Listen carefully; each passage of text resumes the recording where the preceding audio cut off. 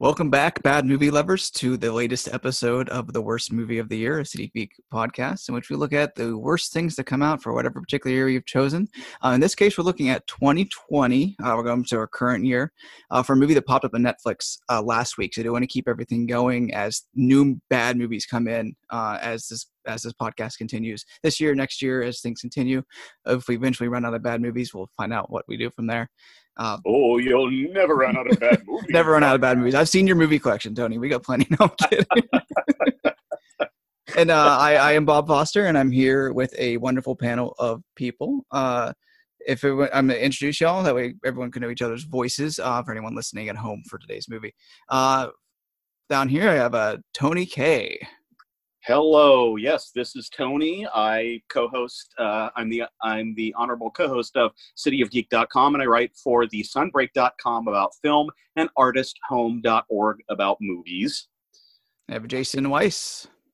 Hey guys. I'm a Crypticon panelist as well as a musician. Go by Laughing Window. All my stuff's on Spotify, Bandcamp, all that, and a big time movie fan. And Mike Kehoe. Hi, I'm Mike Kehoe. I'm a writer-director. You can find my stuff on YouTube at Out West Productions.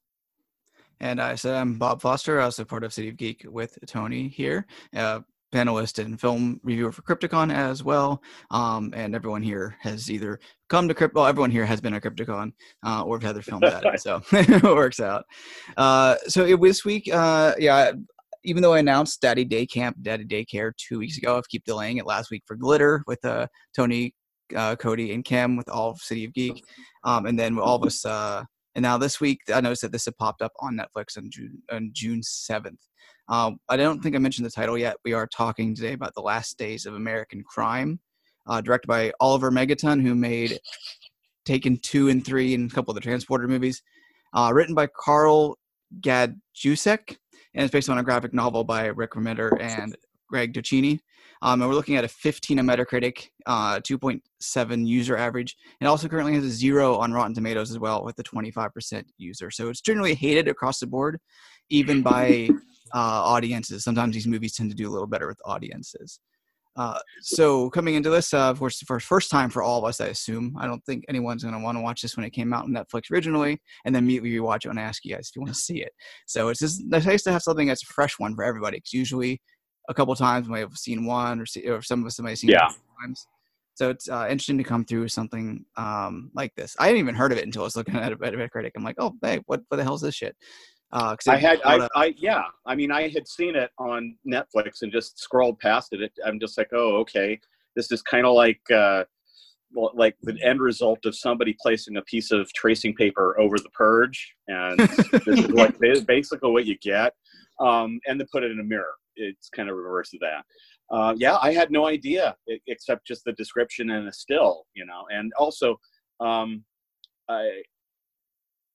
I've never seen any of, I think it's Olivier Megaton's previous films, but he's got some experience as an action director.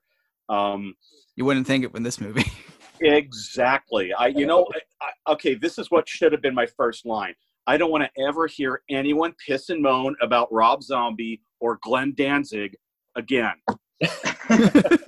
That's how insufferable I thought this movie made Veronica look like I don't know, fucking Preston Sturges bringing up Baby. It was so, for me, the bottom line was it was just really insufferable. It's one of those movies. It's like it's the Veronica of action movies, because it feels like an SNL parody of a really self-serious Luc Besson type caper movie. Only with 5 minutes, it's like, this is very funny, and then over 2.5 hours, it literally is hell. I mean, it is absolutely hell. It is so far up its own ass. Oh, God, yes. So self-serious. It's an hour and a half movie that it feels like when you're in high school and they say you need to write 600 or it needs to be 3 pages long, and they're like, I only have 1 page, so they just double space everything. That's what this movie felt like. You added an ands and I think that's and Yeah, I you think put I in the wrote down- filler words to make it work. Add a couple quotes. You take a couple quotes from Minority Report, shove it in the Purge, and 'cause until you have a supposed to 2.5 hour nothing. Because like this, I think the length is the main issue besides everything else. If this is 90 minutes, I think it want to be a 15 to be like a 34.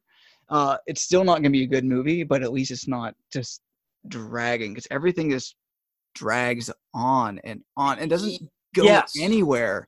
Every scene is Yes. useless. Every line of dialogue is useless. I trying to figure out the point of it. I kept losing the plot, even though it's a very simple one. Like there's no drive at all for a movie that literally has a timer on most shots. There's no pressing matter to it. Oh yeah, I there's no wrote down sense of urgency. You need a sense of urgency in an action movie, or you at least need to have the action come so fast and furious that people don't give a shit. And this is what I thought about.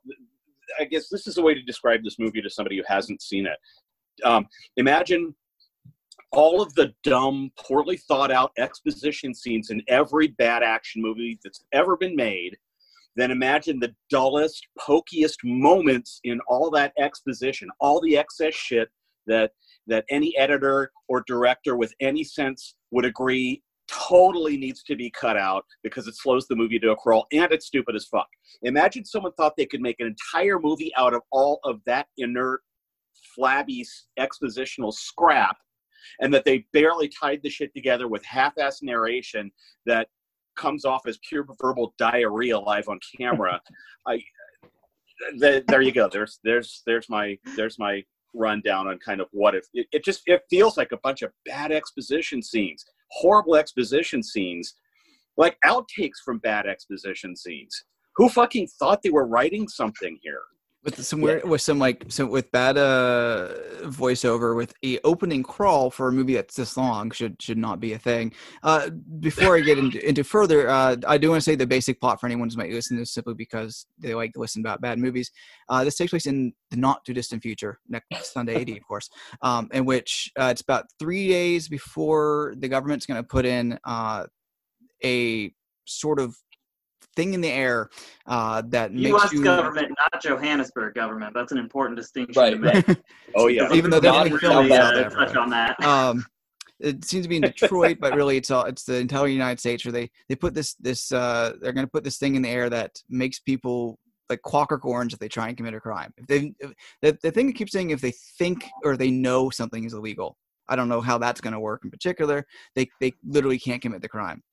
So a couple poor like as in badly at this bank robbers decide they want to rob a bank for $1 billion, but they got to go at it with a really blasé way about it. So and that's kind of where it goes from there. There's drama between them, there's the heist, there's this and that, but there's no real thing to it. And Jason just quoted over heist, which is something I wanted to get into, because for a heist movie there's no drive of finding out the heist comes together and seeing where everything falls apart, or then finding out that extra level where they didn't tell us, like the Ocean movies or various con movies have, where they have that, okay, this is what's really going on. None of that's present. Yeah, after an hour and a half, I think I wrote down they still haven't explained what the heist is or how they're going to do it. Or they never even really explained his qualifications to be even trying it in the first place. Well, yeah, exactly. I got a driver, then he'll vanish for an hour, and then he'll come back. All right, sorry, I know you. Well, the other thing, it was really, there were parts of it that felt like kind of like this is like a timelessly bad attempt at like an action exploitation movie, because who do you get? Like the most famous face in the movie is Patrick Bergin, who's kind of everyone's favorite blandly handsome and kind of unpleasant British guy who specializes in playing blandly handsome and rather unpleasant British and sometimes, as in this case, not so British guys. He gets to be like the main bad guy for 3 minutes, Is he Michael Pitt's dad? Yeah, okay. He is. Michael Pitt playing Jason Mewes. Yeah. Oh, God.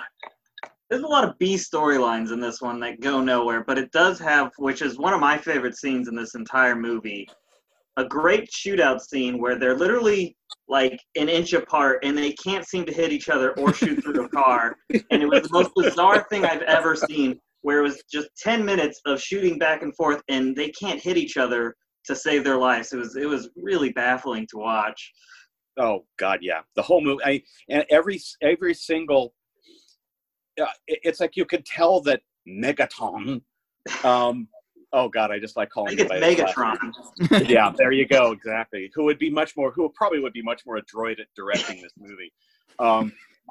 You could tell that Megaton thought that every single like scrap of dialogue was like either super profound or grandly symbolic, and it's all just bad. It's like just bad.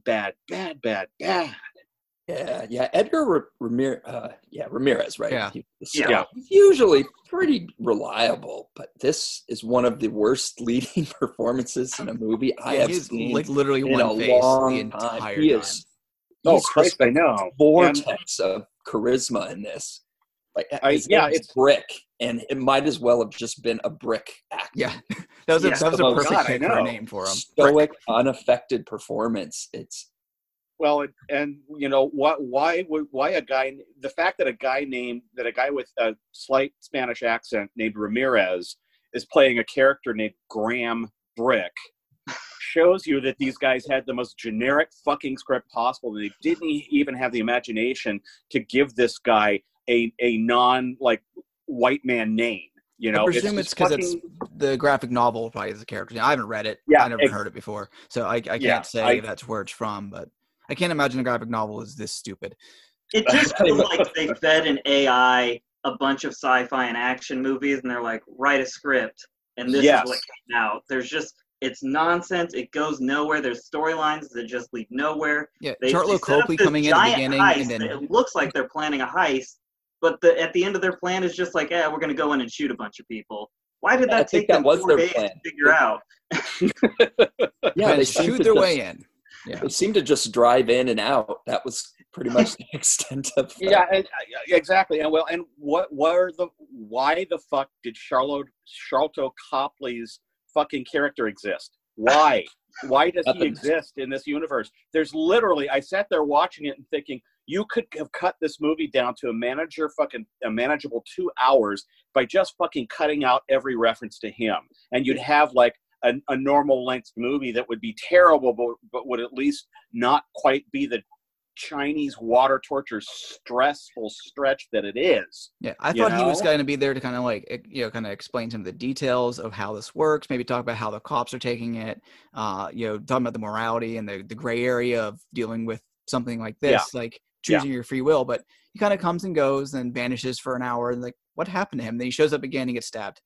By supermodel scientist hacker lady. Yeah, and I thought that assassin too. I would agree with that, and also I do think that aside from, for me at least, Patrick Bergen and Sharlto Copley, and to some extent Michael Pitt, the guy who plays Kevin, Kevin Cash, another the loose cannon. We've got our loose cannon. I thought the three of them sort of acted, but everyone else in the movie feels like a lead in a Skinamax attempt at like a self-serious Luc Besson type movie. Joe D'Amato. This is all the interstitial between like the nude scenes. That's what this movie. That's what their acting was at the level of, and even Ramirez, who again, as you said, is from what I've heard, much more competent than this movie. Yeah, I don't think him and Michael Pitt were aware they were in the same movie. I don't think anyone did. There was zero chemistry in this movie. I know. As much as Edgar was under, he was over Michael Pitt. They had to even themselves out. Yeah, one of those tweaker characters that only exist in these kind of movies. So I did get a little bit of fun out of like the whole like screaming match between Michael Pitt, the dad, the sister, and like him just sitting there. Like that was like the most entertaining part, was just that screaming halfway through. I'm like, okay, if this gets like this for the rest of it. Well, it's just, oh my God. I sat there thinking as I was watching it that, one of the things that I really, first of all, this movie has actually, I think, a pretty good soundtrack. It's got the Specials doing Message to Rudy, which is a great like early 80s ska song. It's got Depeche Mode. It's got a really cool band called the All-Ala's do a few songs. There's a cover of the Stooges, Now I Want to Be Your Dog. There's a that 20-second sex scene. Yeah, exactly. But the thing that was so hysterical to me is it really literally felt like somebody left a Spotify playlist on, and it was just playing underneath the dialogue and the sound effects. What the fuck, and literally with no artistry whatsoever, just one song plays all the way through, sort of maybe fits with the scene, then another song starts after that. There's no sense, there's none of that, like, what they want to be, of course, Tarantino-esque sense of pastiche that comes out, like kind of like the movie version of hip hop. This is the movie version of a fucking 30-second Dodge truck commercial and stretched over 2.5 hours, Yeah, I think this movie has the same problem that Atomic Blonde has, where they set up a music like something's going to happen, and the music's ramping, you're thinking an action scene's going to happen, and then it just cuts to more dialogue and exposition. You're like, exactly. All right, that was good. You set me up to fail. Oh my God, exactly. It's like, he has directed this movie like the way that you would write if you were wearing a catcher's mitt and using a pen with the catcher's mitt. That's how clumsy it is. That's how like awkward it is. That's how, and there are a few good shots. I'll admit there are a couple of shots where I was like, hey, that looks kind of cool. Just like static shots. There's one towards the end when loose cannon guy get shot or whatever, and there's kind of a medium long shot, and I'm like, hey, that looks kind of cool. That's kind of nicely lit. And then it's back to the Skinamax actors. What's interesting about that is how how blandly it's generally shot, because I've seen I'm not sure if I've seen his Transformer movies, but I have seen all three of the Taken films, and especially his two Taken films are very energetic and lots of cuts, lots of dumb cuts, like the famous 17 cuts to get Liam Neeson across the fence in Taken 3 because he can't actually do it, so we'll have a bunch of people do it and we'll cut it together. But it was weird because seeing such a frantic pace of those previous films and coming into this where everything just kind of drones on was a big change. Like if it even with the length, if it just was edited a little peppier, had more going on, I could get over the length. It's fine, because plenty of great movies are 2.5 hours long. Like Allison and I watched West Side Story last night, which is also 2 hours and 31 minutes long. The movie moves. This not so much. I ended up watching it, breaking into groups. I know, Jason, you watched it for 3 days. I ended up watching this over half-hour spurts. I watched it. I tried concentrating on it and watching it in full last night and failed miserably. Then I tried watching it today, and I realized that it was actually, I was running it while I was putting away groceries, doing dishes, cleaning up my place, and I felt like I was missing nothing. Yeah, nothing. I felt like it was like vacuum cleaner noise with pretensions. It was just nothing. I literally. I half watched the second part trying to see if I could figure out what the fuck was up with Sharlto Copley's character and why X person was doing Y fucking thing and who this person was in relation to that person. And oh God. In those bursts I was paying attention, but I couldn't figure out who was doing for what. And something happened like, why is this? Who is this person again? There's so much of that. And I don't know if we cut it down to 90 minutes, it would make things a little tighter, but there isn't a lot to go with. As you mentioned, it's a heist movie without any heisting. There's a heist without the plan that makes it work. So isn't even 90 minutes. There wouldn't be much of a drive. Just be done quicker. You guys, again, I had more fun with Veronica than I did with this. Yeah. That's it's incompetent. bad. Its incompetence was more enjoyable than. Thank you. That's better put. But yeah. Yeah. But there's speaking of, like, talking about incompetence, I found it interesting where I went to Reddit after watching the movie and kind of see what people were thinking, because sometimes the other people on Reddit can be like really into something that's a piece of shit or just trash something that's good, or sometimes they're right on cue. But I did most of the posts are like, I checked out after 10 minutes. I checked out after 20 minutes. Like it was like a badge of honor. I didn't find it to be that terrible, like straight up, like at the beginning, like it's slow, it doesn't move together, but it almost seemed like people were just ragging on it just because they heard how awful it is, rather than actually watching it and be like, yeah, I can see like I'm 30 minutes in, I'm really bored, but like checking out after like 5 minutes, being like, that was a piece of shit. It's like, it's edited okay. It isn't like coming in with like a pain. Well, this movie has two conclusions, which really threw me off. There's the conclusion where his girlfriend gets stolen, and it ramps up the action. I'm like, great, this is the end of it. And then I looked at my clock, and I realized I still had an hour of this movie to go Oh through. my God. I couldn't understand it. I think everybody who endures the whole fucking thing all the way through hits that exact same point and wonders that exact same question. Because, dude, you were reading my freaking mind. Exactly what I thought. Oh. And then there's the second conclusion. Yeah, and there's so much little. I kept expecting also more explanation of the signal. Yeah, I was just about to actually ask how do you guys think that worked? Like what? Like you start going over the speed limit and your brain starts freaking out and you just veer off, or like politicians taking a bribe. Does it just like something not work? Like the mechanics of how the whole thing. The police can do a shot so it doesn't affect them. That's, does it wear off? Is that something we do? Like that's the side of minutia that I think about when thinking about these things. It's like, and so much of it is knowing that you're committing a crime. If you have no working knowledge of crime, you can commit them freely because you don't know you're breaking laws.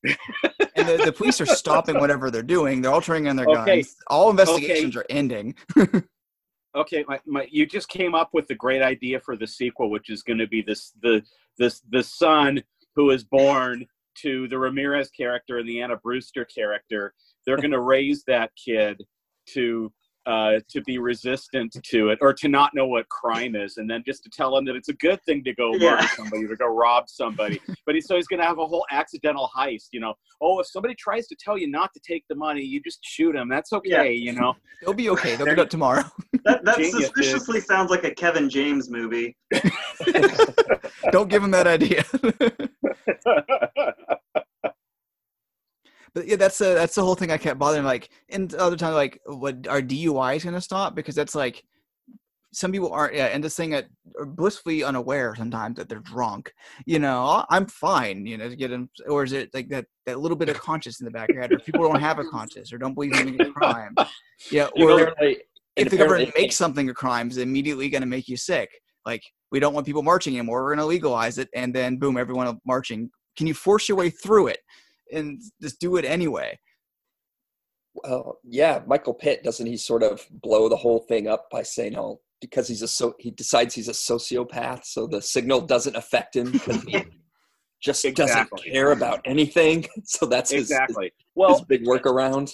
Well, the big bottom line here, I think, is if the movie were fucking better, you would not poke so many holes through it, I mean, Bob focusing on all this minutia is a natural evolution of fucking watching this movie, because it just invites that. You get so bored with it. It's like looking at beige wallpaper. You're looking for the cracks in it. You're looking for the places where it's a little yellow, That's what this movie does to you. It's crazy. And you can have a really big, heady concept like that and think it through. Like, I know of course, the Purge movies have a lot of their own issues, but I've been watching Westworld. Don't spoil it. I'm only 6 episodes in to season 1. They're all robots. Oh boy! But there's so much thought behind it. Like, that's something my wife and I, when we're watching it, like, I'm going, oh, how's this work? What does this work? What if this happens? And I have a feeling that the writers all know. They know the answers to every question I'm going to come up with. They may not tell us what that answer is, but it's underneath the details and might come up later. It might come in there. And the people writing that have this big picture that even if only seeing a sliver of it, I know that they've taken the thought to work it through to make the world work. In this case, it's here's an idea and shit it out. Like Bright did a couple years ago, which with its really basic social commentary, which didn't really think about how everything works. It's really surface level thinking. Yeah. Yeah. Like after the heist, the big plans to get to Canada because apparently the signal doesn't cross borders. It doesn't go across the river in Detroit over there.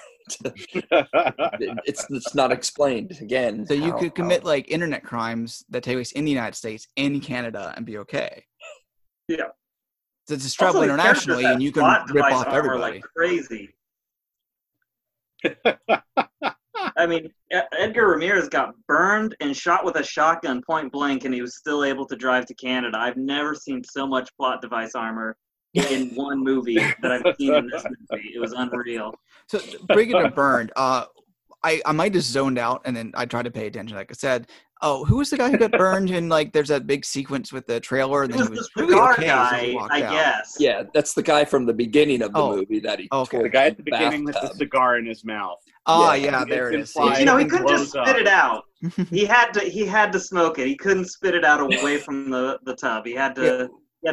When that scene came up, like I'm pretty sure I know.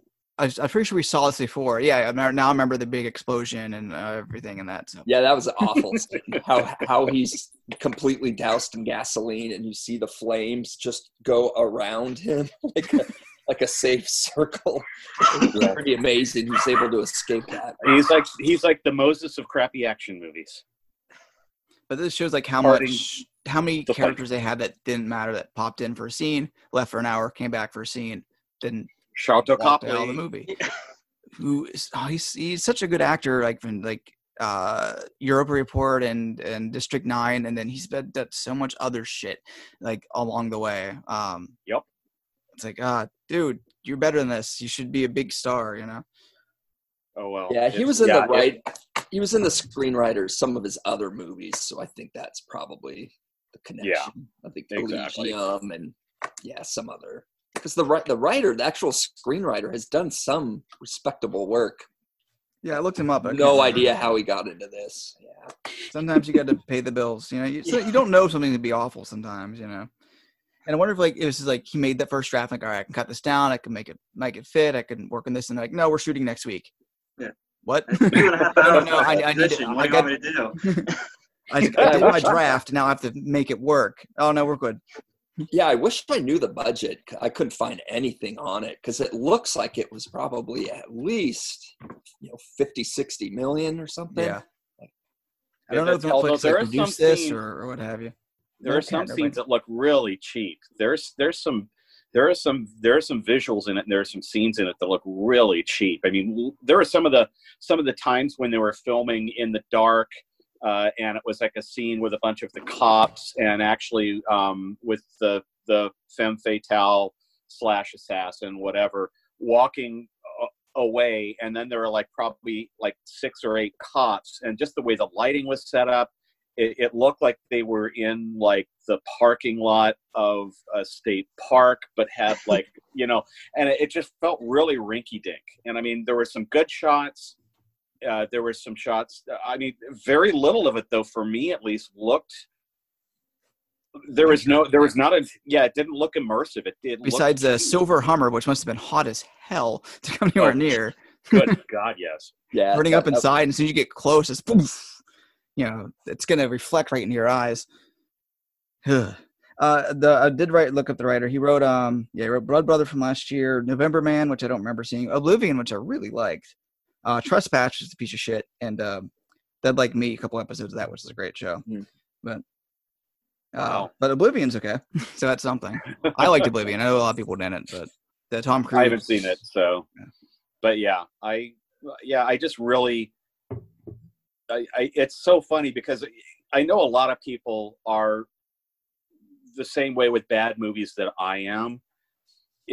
Odds are, if somebody's describing a bad movie and they're saying it's bad and you shouldn't see it, that sort of kicks up the intrigue of the forbidden fruit. And then you think, oh, I want to see this now. the problem is this is one of those movies that it's not fun bad. It's just, well, I mean, I take it back. For 5 minutes, it's fun bad, and then it's like right after that, it just completely evaporates into tedium. It just becomes so dull so quickly. I mean, it's, you know.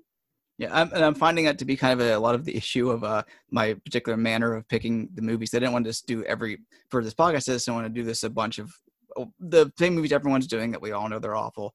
That's why I'm doing the lowest ring of Metacritic, besides Veronica, which is we had to do because it's Veronica. So many of these are kind of just boring and makes it really like. Glitter was okay, you know. Emoji Movie's kind of like a slog. Date Movie was offensively bad, but then Vampire Suck was like, okay, that was a movie. That wasn't as bad as I expected it to be. So we're not getting as much of the entertainingly awful movies yet. What's weird is some of those when I was when I was looking through Metacritic rating to see what to expect in the future. Some of those are about like 3 or 4 movies up. Because you get the people who do say, oh no, that has some entertainment value of how bad it is, so they give it a little higher rating. And these, we're getting all this stuff is like, no, these are just, you know, these are just trash films, so D's and F's across the board. So you get these like, I was bored, crap, you know, more like I was entertained with this crap, C, you know. So that's the bad point of this. But I just don't want to end up getting into like Troll 2 and The Room a zillion times because everyone else has talked about those. Yeah, I'm not even sure what was supposed to be entertaining in this. Like, what was the idea? What do they think the audience would actually be into? Oh, I just think, well, part of it feels like he's trying to do sort of a high-minded Luc Besson type movie, which means, you know, kind of by extent, he's sort of trying to do a French New Wave type action movie. Like a Melville movie, like La Samurai or something, only without any of like the existential texture underneath it, and without the visual care, and without the symbolism that doesn't feel like somebody smacking you up the head with a ball-peen hammer. You know, it's like that was what he was shooting for with this, and that's why it's so dull, and that's why there's so little action in it. Yeah, I think this is the first time he's not worked with Besson, if I remember right. Every other thing he's produced has been with Europa, Besson's company. So I guess breaking off on his own was the same thing when Guy Ritchie broke off from his producer, Matthew Vaughn. You know, it's like, okay, so it looks like the producer here was the actual talent. There's something about, and I think this, you know, this sort of kind of like meanderingly circling back, I think that was one of the issues with George Lucas, is that he was a great idea man, and if he had a strong force of will person alongside him on projects like, say, Steven Spielberg, at least on the first Raiders of the Lost Ark movie, he can do amazing work. But without that synergy and without that solid collaborator, he's kind of nothing. And I think this might be the case here. You know, without Besson, Mr. Megaton is probably not is probably an emperor stomping around with very skimpy undies on.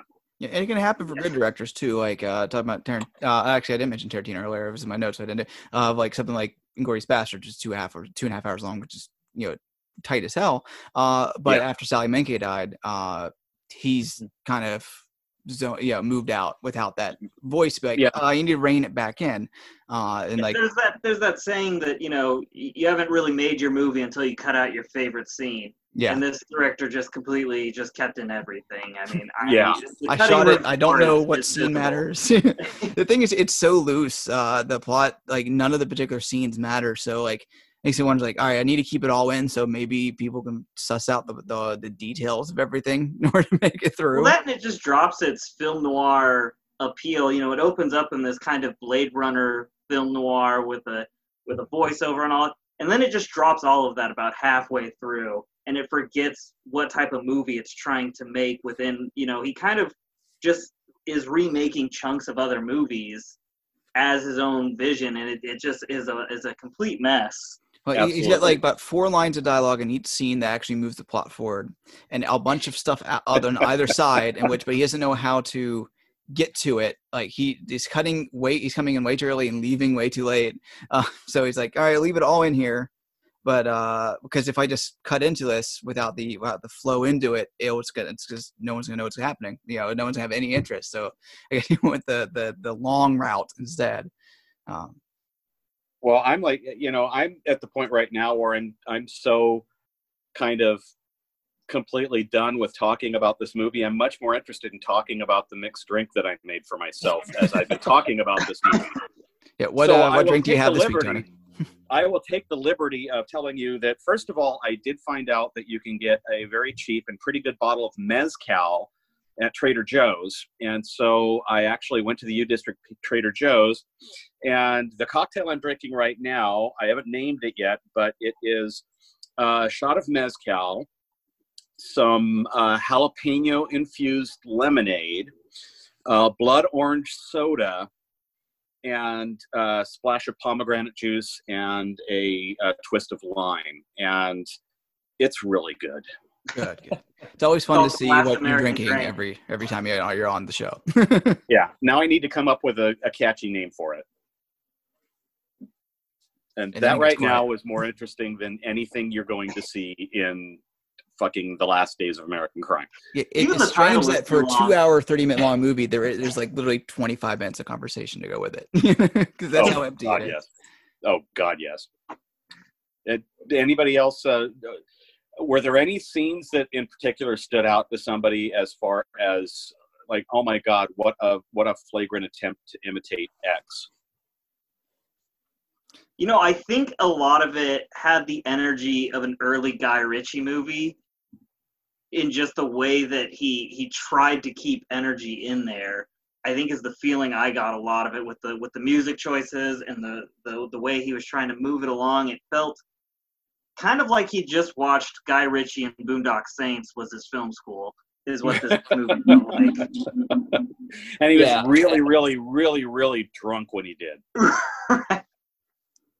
Yeah, I definitely picked up some Boondock vibes off it as well. Yeah, it was a very 90s feeling movie to me. Yeah, it felt very aged.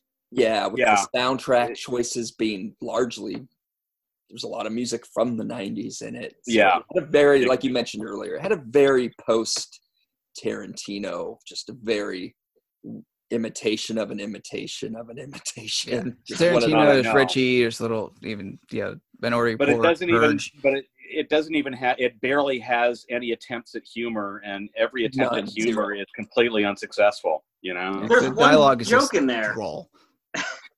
There's one joke in there where he puts the bomb and he's like, it's 10 seconds, give or take. Yeah. And they look at it and you're like, why all of a sudden are you doing a joke right now? You had 2 hours of no jokes and then you're throwing one in? Yeah, that might have been the only time Ramirez's facial expression changed the entire movie.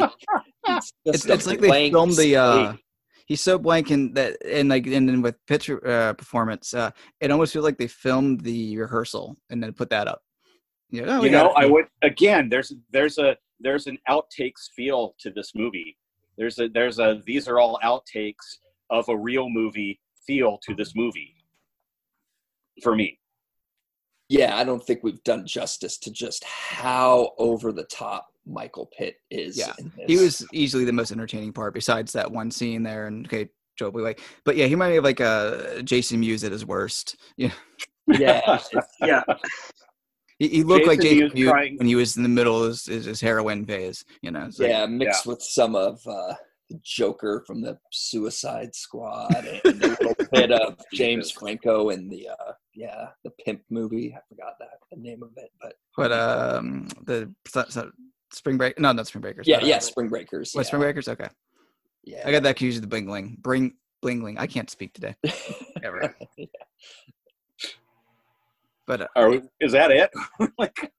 Yeah, I'm not sure. Michael Pitt. He's also another Charlie Copley. He's another good actor who never really got a career that he deserved. He's great in Hedwig, some Disney stuff he was in. Other things I can't remember off the top of my head. I hated Murder by Numbers, but he was fine in it. Go ahead. He was in Funny Games. Funny Games. That's what I was thinking of. It. Yeah, he's good and he's a good actor, and fortunately his things gonna died away. I don't know what happened or what have you. If he had issues or it's the jungle out there. man. It's a jungle for actors, no doubt. But yeah, that was The Last Days of American Crime. Not that great of a movie. It's a pretty shitty movie. 2.5 hours of nothing. Any final comments for you guys to say where to find your stuff before we sign off this week? No, it doesn't deserve any more words. It would be a disservice to humanity to belabor the dullness of this very overlong movie by making this podcast any longer than it has to be. That's fair. That's fair. Oh, but I did get a chance to see you, gentlemen, and I did get a chance to meet you, Mike. So, salute.